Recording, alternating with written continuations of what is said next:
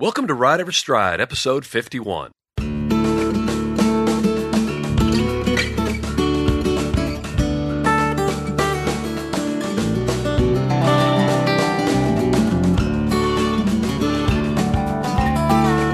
Welcome to Ride Every Stride with Van Hargis, a podcast about horsemanship and more. Our goal is to educate, motivate, inspire, and entertain you through an exploration of everything horsemanship and the intersection of horsemanship and humanship. My name is Laura McClellan, and I'm your co-host on Ride Every Stride, and I'm back again with Master Horseman Van Hargis. How you doing, Van? Laura, I'm just absolutely wonderful. How's everything up there in North Texas? I mean, things down here just couldn't be better. It's spectacularly beautiful weather. The windows are all open, and it's fabulous. Awesome. We were up there in the North Texas area not too long ago, and it kind of made me homesick. I mean, I will always be a North Texas guy no matter what. That's just, born and raised in that part of the country. But while we were up there, they had a pretty bad storm. Mm-hmm. And that's probably one of the things that I like about South Texas is that we get a little bit of rain from time to time, a few little thunder boomers, but we just flat out don't have to worry about hurricanes. Well, hurricanes, I guess we have to worry about a little bit down where we are, but they're a little bit too far south for us. But we darn sure don't have to worry about the tornadoes. That's such a relief. I never really thought much about it when we were up there in that part of the country. And we get lots of questions about it when we tell people we're from Texas. And they think, well, what about those tornadoes? And, really haven't had that worry in the last few years. And it's something that you don't really worry about all the time, but you don't really realize how much it's on your mind, even when you don't think that it is. Yeah. It wasn't until I moved down here to South Texas, I had that kind of relief from that. Didn't realize that. Yeah, we've definitely had some weather this spring. And so it's nice when we're having days like this because, it's the end of May as we're recording this. And it's been, cool down in the mid 50s at night and not humid. So I'm happy. You bet. Well, before we get going, I just wanted my thoughts and prayers to go out to those folks in Canton, Texas, and that surrounding area because, not too long ago, that area was hit pretty hard and pretty aggressive by a wayward tornado. And we were driving home from that direction and saw some of the debris on the side of the road. And it was just a reminder of some of the hardships those guys had gone through. So our hearts and thoughts, prayers goes out to those guys. We really appreciate the work that all the first responders do. And again, just our thoughts and prayers go out to those survivors and everybody up there in that part of the country. Well, Laura, if you don't mind, we're gonna push on today with a question. We always encourage folks to send in questions, and most of the time, I just quietly address those questions in what I call like an audio response, and because sometimes my responses get so long that I just don't have that much time to sit down and type that much because I really suck at typing. But what I'll do is I'll record those messages and I'll send them via email that recorded response to their question. But this one in particular, I did already respond to it through what we call that audio response, but I thought it'd also be a great thing to cover for this week's episode as well, because I know there's a few people that run across either this situation or something similar to it. So I thought we would address it. And it's about aggressive horses, that aggressive behavior that some horses might have. And if you don't mind, I'd like to just kind of read the question that was sent in to us from a listener from the Alberta area. And as you know, we were just in Alberta not too long ago. But here's the question. First, the comment said, I absolutely love how idiot-proof you make your answers. I have a 2-year-old paint that I am looking forward to starting in the next couple of months. I would like to be able to pony the horse on my mare, but she is really aggressive toward other horses. She's a 15-year-old quarter horse that was bottle fed because her mom didn't give enough milk. I got her 2 years ago, and when I trail ride, she has to be the last or else she will run backwards to kick at the other horses that are following us. Other than disengaging her hips when she does it, I'm at a loss as to what to do at this point, where I'm not worried of her hurting other horses or else hurt their horse. Thank you for your help. So I guess the question would be, what would we do with that type of aggressive horse? And again, I'm sure just from some of the things that people share with me over time, people have very similar type issues with that. And I'm a big believer that before we address a problem, that we really want to address the cause of the problem. And let's take some information that she shared with us. For example, she's a 15-year-old mare and she was bottle fed at one point in her life. That bottle feeding right there shows me the big red flag. Because too many times I've seen horses that were raised in an environment where there probably wasn't enough interaction from other like animals, in this case, of course, horses. And because of that, they really lack some social skills. And what's really strange, and when horses lack those social skills, they simply just don't know how to act. They don't know how to respond whenever something is going on with another horse. And when she mentioned to me that the horse gets aggressive with other horses, and specifically horses that are coming up behind her, that also tells me that because the horse is limited in their vision, she can't see behind her very well. She can't sense what's going on behind her very well. She just knows she's being approached by another horse. Then that triggers that, really, believe it or not, a fear response. But because of her lack of social skills and being bottle fed as a youngster, and I guess this is just speculation, but just from my experience, these are things that I've noticed, that what triggers the aggressive behavior is not knowing how to behave, not knowing whether or not to accept that horse coming in behind her as a friend or a foe. So what she does is she gets immediately defensive and tries to protect herself.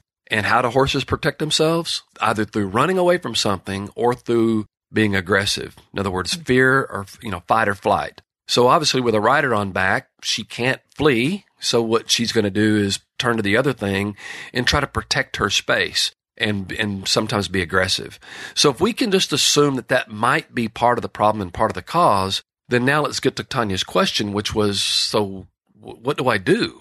How can we help the horse? And in order to do that, I just don't think there's a better teacher in the entire world than Mother Nature herself. So when I responded back to Tanya in regard to my audio blog, what I wanted to have her do is get back to me about social responses with this horse. In other words, is this horse being exposed to other horses, but without a human involved? In other words, just turn them out, put them in a big turnout area. And I say big turnout area because if she's going to be very aggressive to other horses, even in that natural environment, or at least a more natural environment, then we don't want to give the horse an opportunity to pin up and corner another horse and potentially hurt it.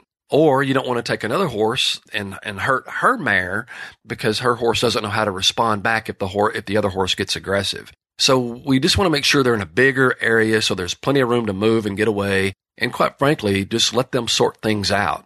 And so that interaction with each other and with other horses, I think, is a great tool to offer our horses an opportunity to work out their own little deals socially. Not that would solve the problem, but it would at least be a good step towards solving the problem. Go ahead, Laura. Do you think it makes any difference what horses she puts this one out with? Should it be other mares or geldings or a mixture, or does it matter? I don't know so much that it matters, except for I'd want it to be other mature horses and not younger horses, younger colts. And for the reason that the younger horses don't know how to socialize either. They're still trying to figure it out. They're trying to figure out their place. So if it were me, I would put her with. I'm just thinking it would be like putting, sending a group of teenagers off to teach each other something. Exactly right. Yep. It's like, hey guys, how are you guys going to respond? And without somebody in there that's got some sort of social responsibility, you might end up with a train wreck. But with this case, I would just put her with other horses, whether it be mares or geldings, of certainly not stallions, unless the mare's spayed and, can't get pregnant or that sort of thing, unless, of course, you want a baby. But at the same time, I just think it'd be better just to put her with those other types of horses. And then the other thing that she mentioned is that while she was trail riding, she didn't know what else to do other than just disengage the mare's hips. In other words, disengage the horse's hindquarter. Well, in my opinion, that's too late. That's being reactive as opposed to being responsive or being proactive. To me, I would want to see the signs that are coming on with my horse before that behavior happens. And if I can see that response and I begin to see that it looks as if it's going to be a negative response, I'm going to do something before the horse acts out. In other words, I want to be ahead of her. I want to be riding her enough to where I can be a little bit ahead of her so that I can correct that. But then it forms another question. Correct her how? And there we go to another way of thinking of getting the horse to be more respectful of at least us. If they're not going to be respectful of the other horses and strangers because they don't know those horses well enough to have established a relationship in any way, then at least we can get the horse to be more respectful and more responsive to us. So how would we go about doing that? And what I recommended to Tanya was to simply go and do a tremendous number of groundwork exercises that you're very familiar with doing, and master those groundwork exercises. Everything from lunging your horse around you in a circle, and not just lunging it, but lunging it correctly. In other words, getting the horse, her body to be in the same arc that the circle that she's lunging, making sure that her nose is tipped in slightly toward you instead of counter-arced away from you, making sure that if you're asking her to trot, that that's all she's doing. She's doing a nice rhythmic trot. If you're going to ask her to canter and be in the correct lead, soft on the bridle, a very rhythmic footfall. In other words, all those things you want the horse to try to focus on pleasing the teacher in this case. In other words, please me, horse, by the things that I'm requesting you to do, try to do them correctly. And then work with the horse to help her do those things correctly and be very, very picky about that. Because the more the horse stays focused on you and pleasing you and keeps them out of trouble by doing that, by pleasing you, then it teaches the horse to stay focused on its leader, stay focused on its teacher. So there's a tremendous number of exercises that you can do with your groundwork that would get this horse to stay focused on you. Anytime the horse is not focused, you increase the intensity of the exercises. So after a while, the horse realizes that in order to work peacefully, all I've got to do is do the work that I'm told to do and do it by being attentive to the herd leader or the teacher in this case. And as a result, you're developing that tighter, more respectful working relationship with your horse. And then I would take those same types of exercises and I would communicate them from the saddle. In other words, I would continue to do the bending and the flexing and the arc, the trotting into circles. All the exercises that I would do on the ground, now I would do them in the saddle and probably add a few other exercises too. And again, I'd be very, very picky, meaning that I'd want the horse to do them correctly and I'd want the horse to be very responsive to me. I'd be watching and paying very close attention to the horse's ears and eyes to make sure that the horse is staying focused on me. And then I would try maybe going out with some friends in a very controlled environment and ask the horse to do some of those same types of exercises, but with my friends around with their horses. And then when I see the mare getting concerned about what the other horses are doing, then I would focus more intensely on the exercises that I'm doing. And as a result, the horse begins to realize, you know what, my friends and those temptations kind of get me in trouble, but my leader kind of keeps me out of trouble. So after a while, the horse will develop more attentiveness and more concern about her leader more than she will about the other horses. That, again, reminds me of the teenage situation, doesn't it? Yeah. I want that horse to be thinking more of me rather than being like the teenager that's listening to all the quiet temptations of the teenage friends that just might inadvertently make a bad decision and get them in trouble. But if they're always thinking about mom and dad or whoever those folks are in their life that they truly appreciate and truly respect, that might just keep them just this side of trouble. Do you, I just happened to think of this when you were describing some of these exercises that you do, and I'm trying to picture them in my head. I haven't gone and looked, but do you by any chance have any video demos of those sorts of things in the Top Hand Club library, or are those things that you're going to be putting in there? This is something we're probably going to have to start inviting people to do. So whenever they have a situation, with an aggressive horse or with any type of behavior they're just not happy with, we're going to start inviting people to start sending those video clips in to us so that we can address those. And then we'll try to simulate a similar situation at the ranch and videotape that, and we'll post those. Because you got to understand too that so many times people run across these problems that are probably the root of that problem goes back to our foundation training. But that's not a bad thing. That doesn't mean that somebody really screwed up. It's just that, in the foundation training, it's just that it means that there was something that wasn't really addressed, and we didn't know that it wasn't addressed correctly until a situation comes up. And then sometimes the situation escalates to the point it gets beyond our capability of correcting it. And that's where I really appreciate people contacting us and what do we do now? But almost always my answer is, let's go back and look at the foundation. Let's fix that and then put the horse back in that similar situation and see if the horse is more prepared for that situation. And let's see if we're more prepared in that situation. For example, you've heard me say many a time too, Laura, about the importance of forward movement. Mm-hmm. Well, if we think about the situation with this particular horse and the way our listener described it, the horse would literally run backwards to kick the other horse. Well, immediately I see a big hole in the foundation there because I'm thinking, if you were asking the horse to go forward, what did it have to do in order to go backwards? Yeah. You see, it had to stop. So the problem came, in my opinion, the very minute that the horse quit focusing on the task that I asked it to do, which was forward movement down the trail, forward movement down the trail at a walk, or forward movement down the trail at a trot. Anytime something goes wrong with that, I'm going to scream out to the top of my lungs to the audience or whomever's listening, what's the name of my podcast? Yeah. Ride Every Stride. You see? So the minute that stride wasn't on target from where you wanted to go, correct it now, because if you don't, the second, third, fourth, fifth stride or lack thereof could become overwhelming and could become dangerous. So what we want to do is that keep the rhythm that we establish. If we ask a horse to walk down the trail, that's the only thing that's correct. The very second this horse tries to stop because she's already put her cards on the table and says, hey, you know what? If I stop, I might just start running backwards to try to kick at the other horses. Man, I'm going to take note of that. I'm going to believe the horse. Hey, man, if I allow you to stop, you probably will run backwards and try to kick the other horses. Therefore, I'm just not going to allow you to stop. Yeah. You're going to keep working. You can't run backwards if you're moving forwards. I mean, that's exactly kind of simplistic, but I hadn't thought about that. Right. Yeah. But that's part of the exercises we wanted her to work on too, is work on your forward motion. Do those exercises. Now, here's another exercise we do a lot of times at clinics, and we do it for various reasons. We do it because, for example, I'm sure there's some listeners out there that have horses that can't stand to be at the back of the crowd. They want to be at the front. So they're always charging and pushing their way to try to get to the front of a trail ride or just in front of the horse that they're riding with. There's other horses that are quite happy to be at the rear, but the rider then is always trying to kick them up and make them go. Or there's other horses like what our listener here is talking about. This doesn't socialize very well when they're at the head of the group. Or there's other horses too that have some anxiety with horses moving up behind them. Or there's horses that have the anxiety of horses ahead of them moving ahead of them faster, and they're thinking they're being left behind. So here's an exercise that I do a lot of times.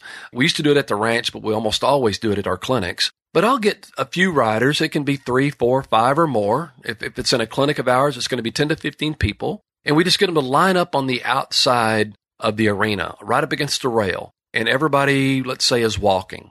And they're just walking quietly. And I'm getting them to focus on the footfall and the rhythm of the horse walking and just feel that rhythm. And then who's ever at the back of the pack, I will get that person to ride to the side a little bit and pass everybody to the inside and just keep trotting until they pass everyone. So everybody else is walking, and now the rider at the back is starting the trotting motion, and they're going to trot until they get past everyone. Every horse that they pass gets an opportunity to see a horse approach them from the rear, a horse pass them, a horse continue on past them until they get all the way to the front. Now, when that rider gets all the way to the front of the crowd, they very quietly take their horse, still at a trot, and move back to the rail and bring it back down to a walk. Now, what all took place there? We worked on transitions. We worked on getting the horse to move from a walk to a trot. We got the horse to pass everyone under control and very quiet and relaxed, get ahead of everybody, and then take its places in the leadership role and just relax and go back to a walk. So there's a lot of things there that we're working on.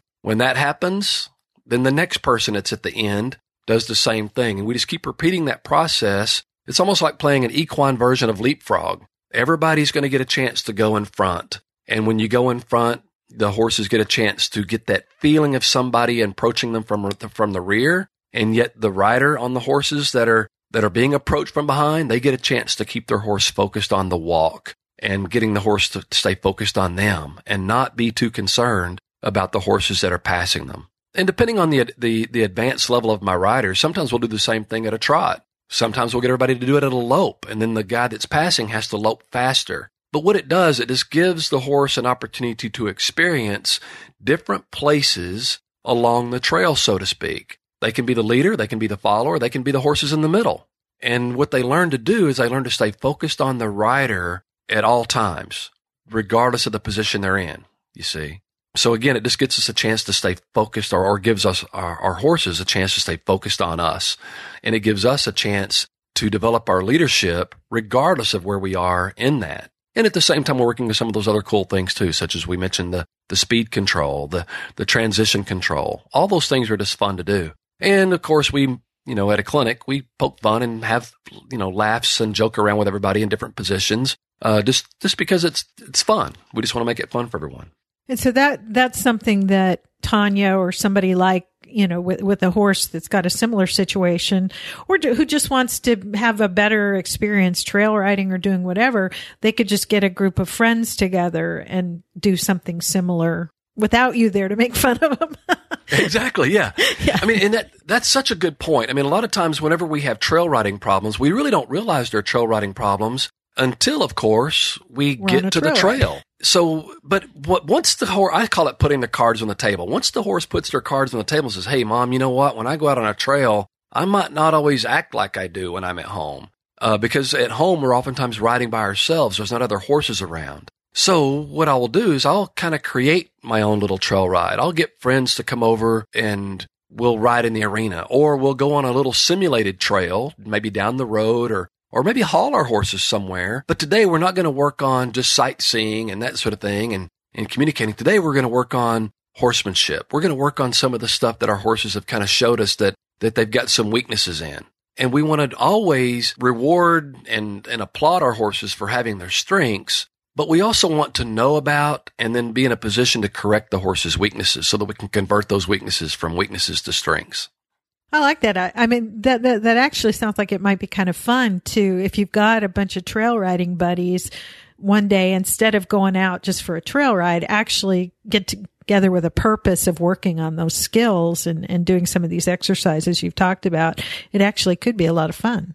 Oh, absolutely. And, in the end result, it's not only you're socializing with your friends, your horses are socializing, but at the same time, to me, it just always feels good to know that I'm doing something for my horses. Or what if my horse is really, really good, but a friend's horse is not? It makes me feel good to know that I'm doing something for my friend. We're getting an opportunity to make ourselves better, make our horses better, which in turn, then we really do go on a big trail ride that we go off and maybe we haul off out of state and we go see a really good trail we've been wanting to experience for quite some time. Now we can enjoy that more because we don't have to worry so much about the problems. Yeah. I like that. So, okay, you've given a lot of suggestions for Tanya and people who, have horses that do similar kinds of things. Anything we missed or anything else you wanted to say before we wrap up this episode? Well, I just here's my disclaimer, and that's that without actually being there and seeing the situation, it's very, very difficult to answer these questions specifically. For example, I had another question come up not so long ago. Well, you told such and such, who happens to be a friend of mine, to do this with your horse, and now you're telling me to do that with my horse. And which do I do? And I'm like, I don't know. Maybe do both. Maybe do neither. I don't know. People ask me that question a lot, Laura. So, well, what do you do in this situation? And just like my mentor, oftentimes my response is, well, it depends. I don't know what I'm going to do.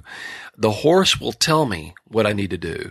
And I don't mean tell me like the Mr. Ed voice. I mean tell me because of their actions, and they're basically communicating to me what they know or what they don't know. And if what they know is not so good, then it's up to me to change it. If they don't know something, then it's up to me to teach them. But either way, both of those situations puts me in a position to become a better horseman and a better leader in the horse's eyes at that stage. But sadly, I just don't know what I would do. So oftentimes I tell people, well, I don't know, I might do such and such, or I might do this. So there's my disclaimer. There's really no real answer, but goes back to another episode we talked about before. I really want folks to focus on the why.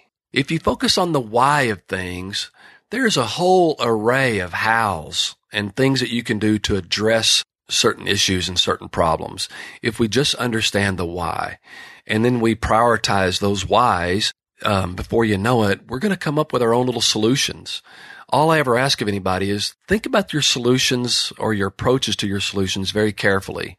Make sure that you kind of go back to those same 4 questions. What do you want very specifically? And is what you want fair for the horse from where they are right now and for what you know right now? Can you communicate what you want in a way that you and your horse both can understand? And then lastly, can you measure the horse's performance as you're going through those first 3 stages? So by putting those things together, I think it really helps us figure out the hows if we just understand the whys.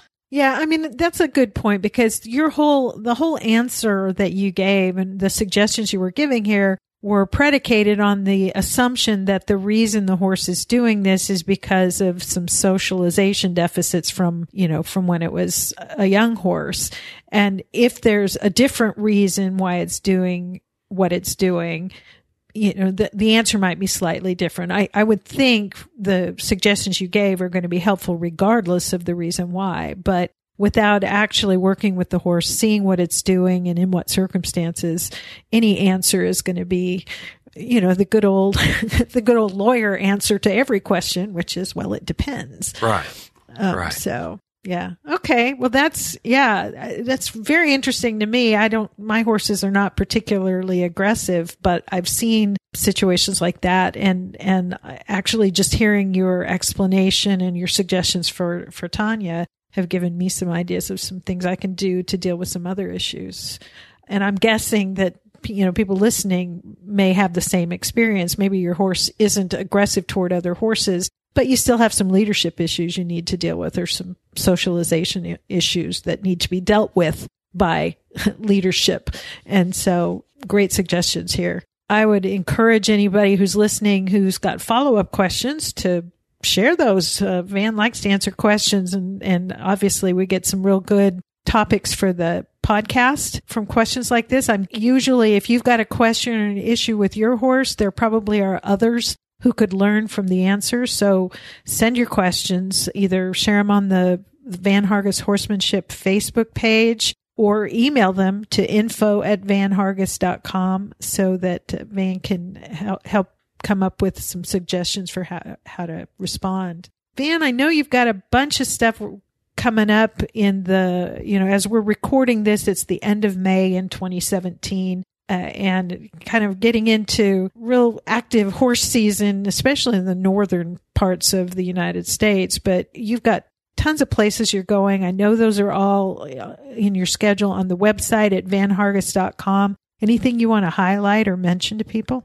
Well, one thing we want to mention, there's another event that we've done for years, we did years ago. In fact, we did it a couple of times, but it's been a good while back. And we just recently received an invitation to go to the Equine Fair in West Springfield, Massachusetts. That's always been a big favorite event of mine, just because it's in the east and in the northeast area, and it always draws such a huge crowd. The last year that we went to that, Laura, that event drew 80,000 people in 4 days' time. So Thursday, Friday, Saturday, and Sunday, they had over 80,000 people come through their gates. And to me, and doing what I do and having the opportunity to visit and talk to the people that I get to visit with, that's just like a huge highlight event for me. So I'm just so honored that the folks decided to have us come back to that one later on this fall. So we're really looking forward to that one. But in the meantime, we've got a boatload of other events that we're going to that are coming up very quickly. First and foremost, we've got one coming up soon that's going to be in Rhinebeck, New York. And while we're up there, we're going to be touring some other barns and around that area there in New York. And actually,